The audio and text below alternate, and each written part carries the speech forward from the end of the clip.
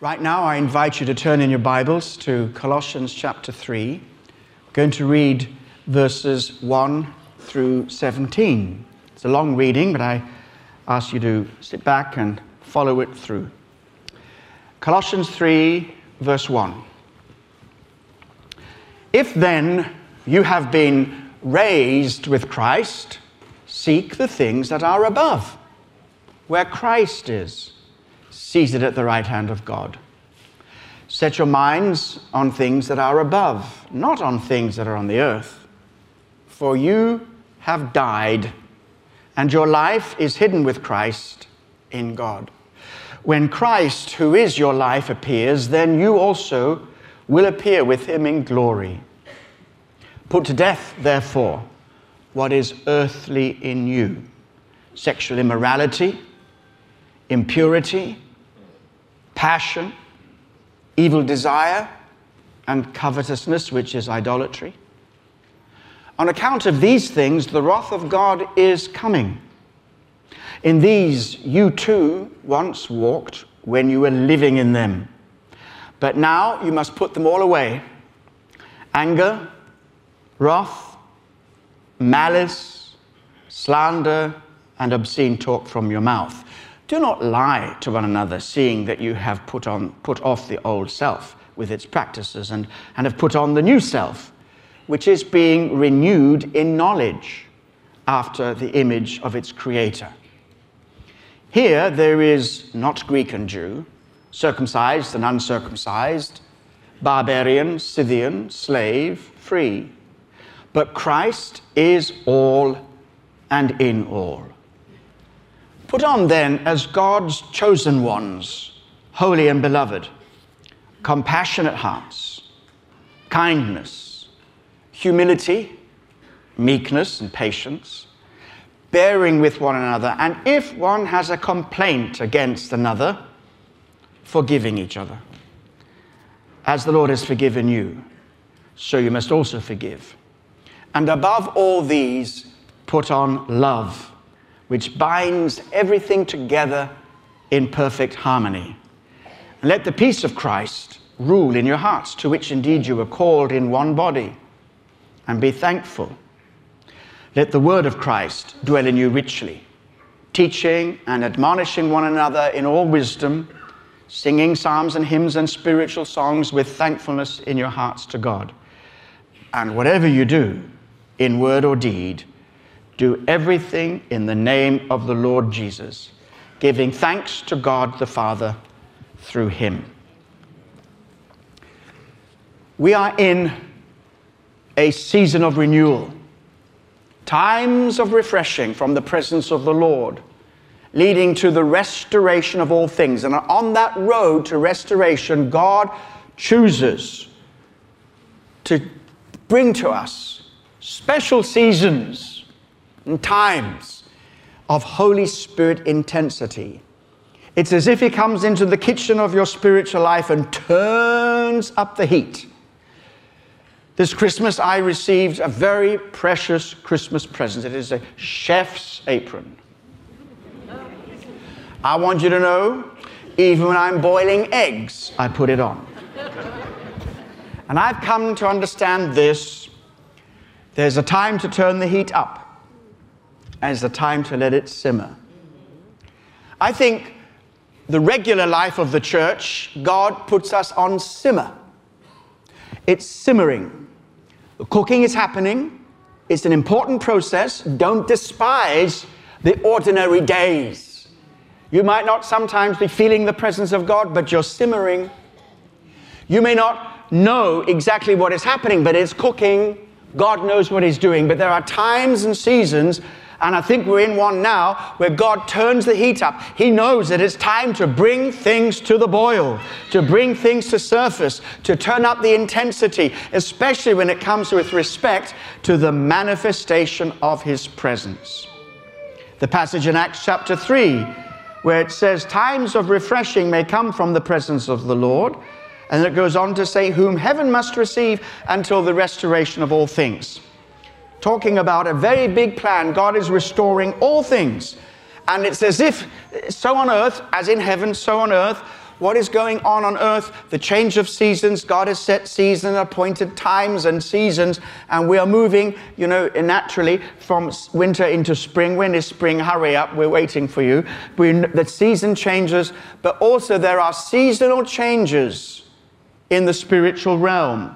So there is this kind of things happening in heaven coming out upon the earth. So times of refreshing poured out on the earth from the presence of Jesus. And this is all part of his program to make all things new. We know that this is happening. And in the book of Revelation, chapter 21, verse 5, it says, "And he who was seated on the throne said, 'Behold, I am making all things new.'" So when he says all things, he means all things. Are you one of the things he's making new? Oh, you don't know that. All things includes you and me. Then it says also, he said, "Write this down, for these words are trustworthy and true." That's a very good thing to have in your mind when you look at the world in which we live. Say, what on earth is heaven up to? And you look at the world, you look at the tragedies, you look at all the stuff that's going on, the confusion, the turnings away from Christ. But we know that God is working out everything, and he is going to bring about his plan to make all things new. But in the meantime, times of refreshing, times of renewal taking place in your life. So we have to have this dual focus. That's what this passage is all about. Did you notice it? He's talking about our position in heaven and our activity on the earth. I like that. There is this criticism that most of us fit into one category or the other, which is your category. Some of us are so heavenly minded that we're of no earthly use. But others are so earthly minded that you're of no heavenly use. Well, God says there's a right way to focus on heaven and a right way to focus on the things on the earth. And to live our life in this right balance requires binocular vision. Being correctly focused on heavenly things, at the same time, correctly focused on earthly things. Now, in order for this to happen, we need a little bit of help. Because, frankly, very often, when it comes to our heavenly vision, our vision is blurred. We don't see spiritual things so clearly.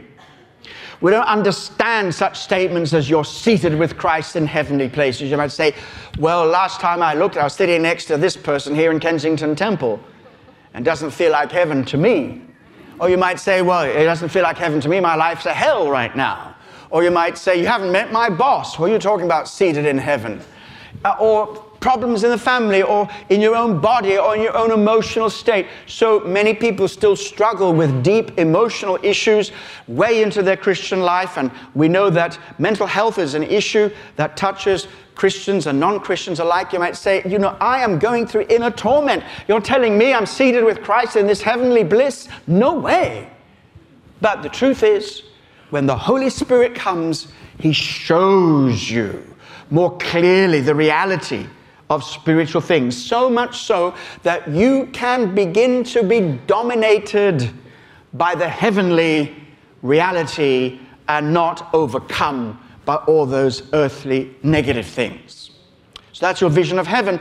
What about the vision of earth? Well, you and I, we know that we are called to live for God here on earth. And that means whatever your life consists of when you leave this building. Whatever your circumstances, you are called to live for God on the earth. And that's good, it sounds good, but the problem is we have this earthly pull. We find earthly things pull on us in the wrong way. Mainly because the things of earth, well, they are tangible. They are accessible to the five senses. And this is what deceives us. Because what we can see and hear and feel and taste and touch is what we consider to be most real.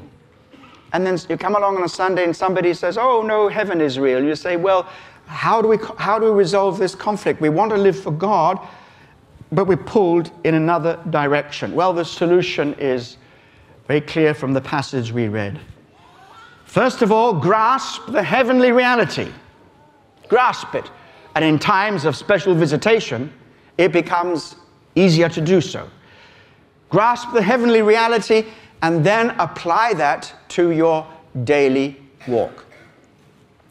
Now, as we have been waiting on God and experiencing His blessing and the presence of God in worship and the power of God in prayer and in the Word, we've been asking God, how is this move of God? Where is it heading? What's going on?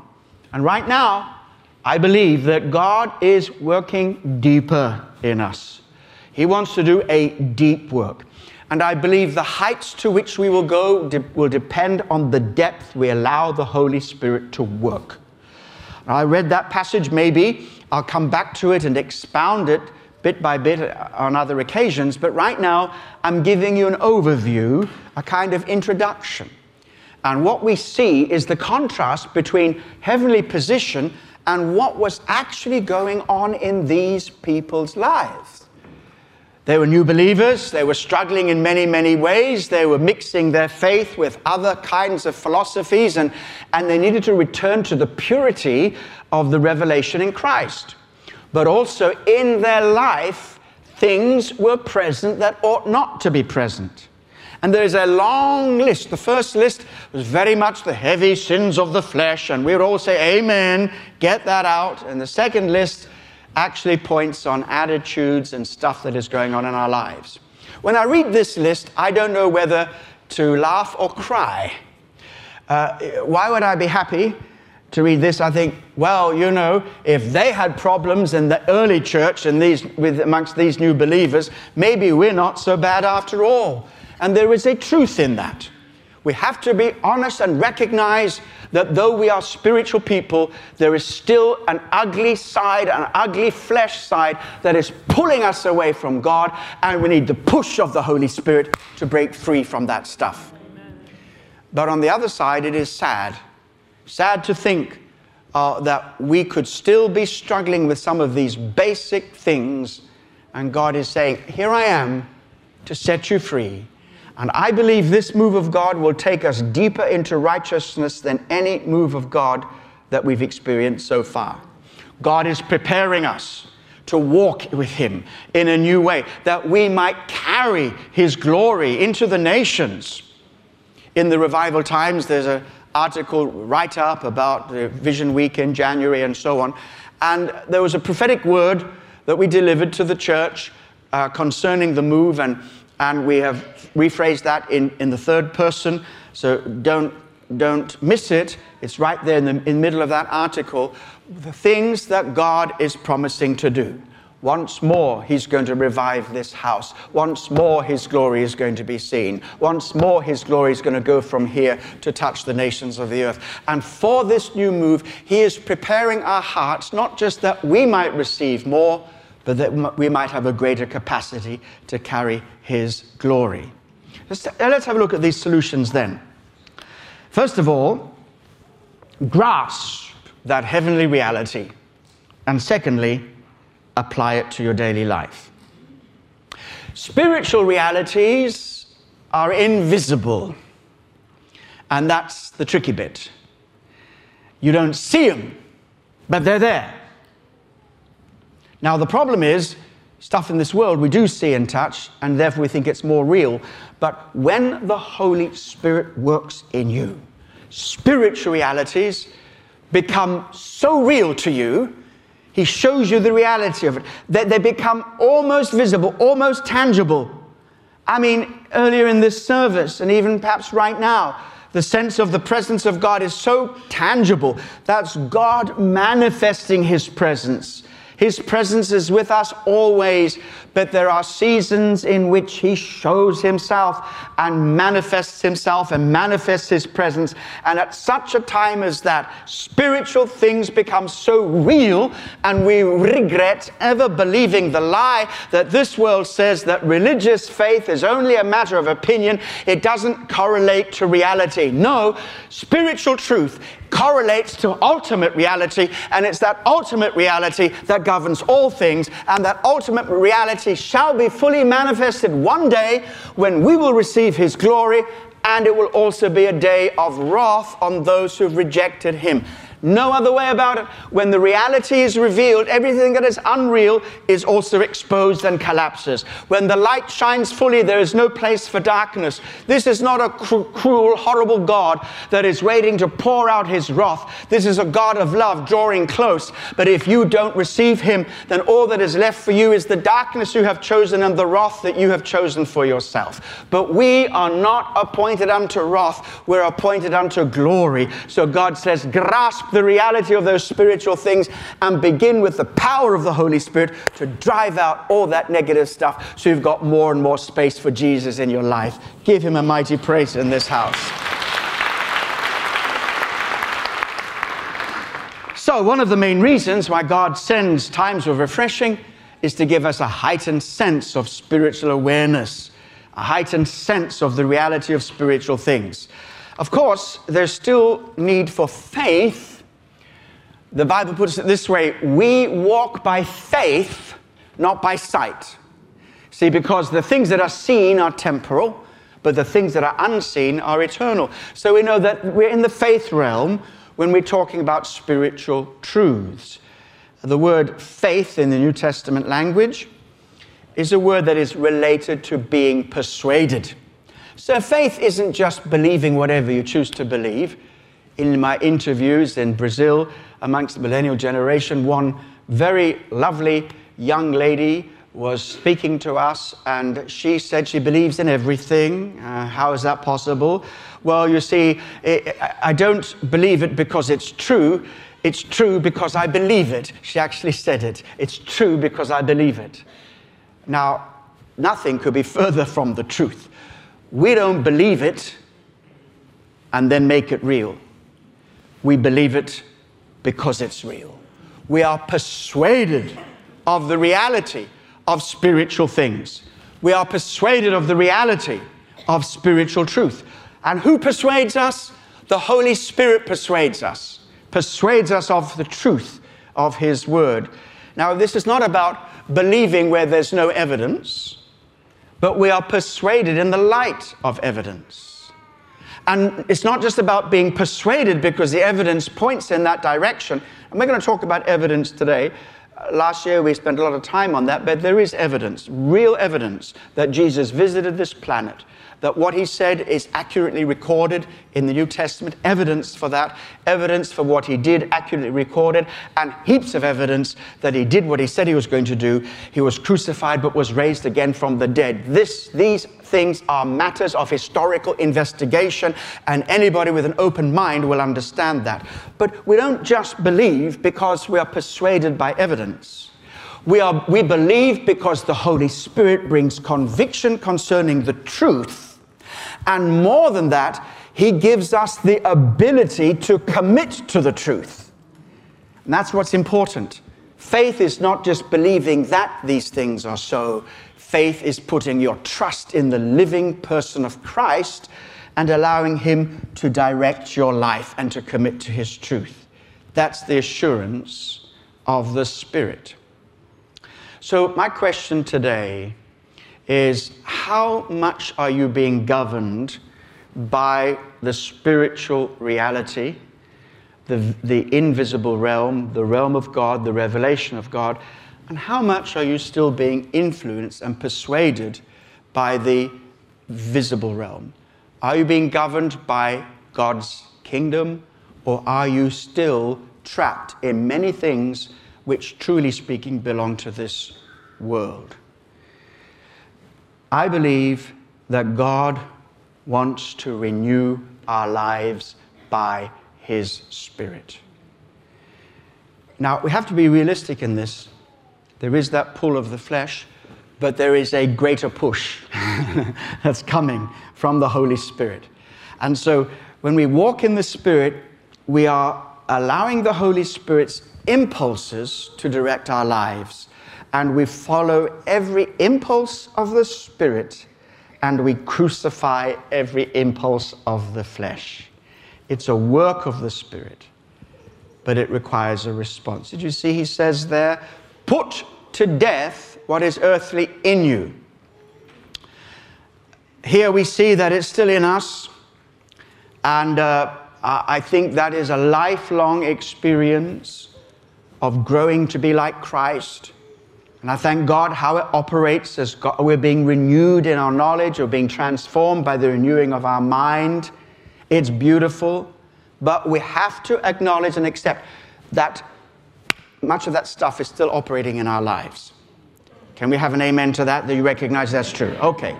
So, for example, our bodies, especially our brains, can still be habituated to previous patterns of thinking and feeling and reacting.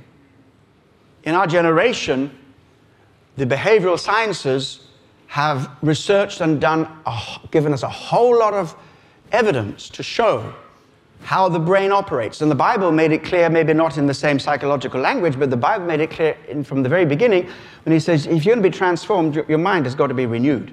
What does this mean? Behavioral scientists will tell us that everything we do lays a track, a neural pathway in our brains. And it's like laying the tracks, railway tracks. And when the train comes, it's going to go down the track. And what you have to do is switch tracks or lay on those old tracks a whole new set of tracks. And in that way, you dehabituate yourself to normal responses. Now, I'm not leaving this at the behavioral level. Neuropsychology is developing and it's advanced, but unfortunately, it's being interpreted in a humanistic way. In other words, you have to change your thinking. You heard of cognitive behavioral therapy. It's very simple. Change the way you think about a situation and the outcomes will be different. And that's very useful at a practical level. However, we can't just leave it there. What does it mean to change your thinking? It means you reject the lies. You get rid of all that old stinking thinking and you start to think like God. You have the mind of Christ. You start to live in the Spirit and realize that spiritual things are real. Imagine if everybody today went out of this house fully charged with the full reality of what it means to be in Christ and seated with Him in heavenly places. We would transform London by lunchtime. Well, okay. Well, by tea time, all right? And so this is what God wants to do. He wants to shake us, make us realize that we are believing sometimes the wrong things, focusing on the wrong things, allowing the things of the earth that we touch and taste and feel, the sensuality, the satisfaction that comes from certain things in this world. And rather than saying, Jesus, you're my all, and I give myself totally to you, and by faith and by the experienced reality of who I am in Christ, I can flow with the Holy Spirit. Amen. Well, what then is that reality? Now, as I said, I'm not attempting to expound this scripture word for word on this time, but let me just summarize it. The first section says that you are seated with Christ. How did that happen? Very basically, when you believed, you didn't just believe in Jesus, you believed into Him. In other words, the Holy Spirit placed you, immersed you in Christ. And the Bible here says Christ is now your life. Christ is your life. Paul puts it this way, Galatians 2:20, I have been crucified with Christ, nevertheless I live, yet not I, but Christ lives in me. And the life I live in the body, I live by the faith of the Son of God who loved me and gave Himself for me. Wonderful news. And you have been so incorporated into Christ. Us individually and together, we are in Christ, and our lives are so bound up with His life that His history becomes our history. His present is our present. His future is our future. We're buried with Christ. Amen and amen. We died with Him. When Christ died on the cross, we died with Him. When He was raised again from the dead, we were raised with Him. When He sat down on the throne of God at the right hand of the Father, we sat down with Him. We are now in Christ in heavenly places. Yeah, amen. And His future is our future. When He appears, we shall appear with Him. That means our life is so tied up with Him. And that's where our focus should be. You know, I personally believe that God is leading us through the deepest repentance that Kensington Temple has ever known. I believe that. We're on a journey. But it's not the negative stuff. So often, preachers at this point get a kind of thing going here. Yeah, we've got to root out the sin in this church. And I get it. But then they start preaching about sin. Paul mentions specific sins. And there isn't anybody here, I suggest, that isn't somehow included in something here. Don't look now, look later. All right? But he doesn't begin with that, and the focus isn't that. The focus is on Christ. So he says, set your mind on things that are above, where Christ is, seated at the right hand of God.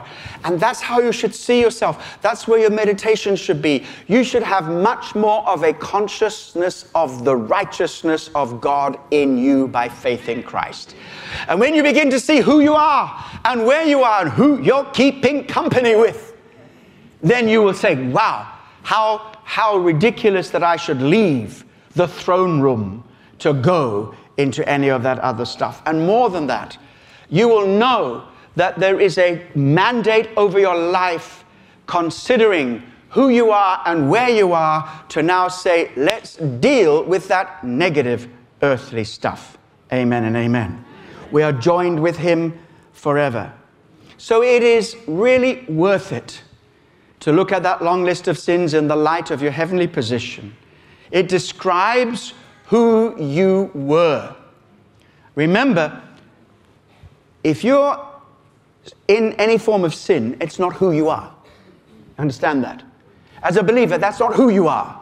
It might be what you're doing, but it's not who you are. If you remember who you are, you can change what you're doing to match it together. You get it? So you need to know what it is that God is saying to you, what he's saying to you about specific stuff in your life. But the answer to it is not to get all bogged down in the introspective negativity of condemnation. There's no condemnation to those who are in Christ Jesus. Shake off the condemnation and shake off those former things that brought you into condemnation before. Such were some of you, but you are washed, you are transformed by the grace of God, by the goodness of God. Amen and amen. Say with me, the blood of Jesus, God's Son, cleanses from every sin. Amen and amen. So it's worth it. It's worth it to go the full journey with him, to go the full way with him on this journey. This evening service, I'll be talking about how to sow to the Spirit, how to respond to those impulses. And the Holy Spirit, so wonderful. And there are two things he says. One is, and the other is, go for it. And you've got to recognize when the Holy Spirit says, what would you say? No? Please, no? Okay. And the Holy Spirit gets behind and pushes and says, that's it. Those impulses of the Spirit is about how you walk with the Spirit. Now, in a time of spiritual renewal, God wants to renew all of our lives.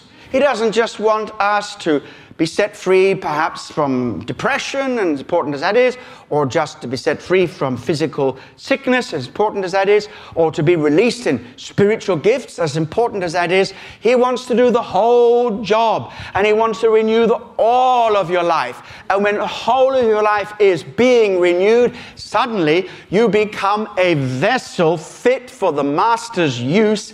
And without you knowing necessarily, he will pour in the Spirit of glory into your frail vessel, and you will be a carrier of his glory, and it will be amazing. Stepping into situations, and God will give you victory.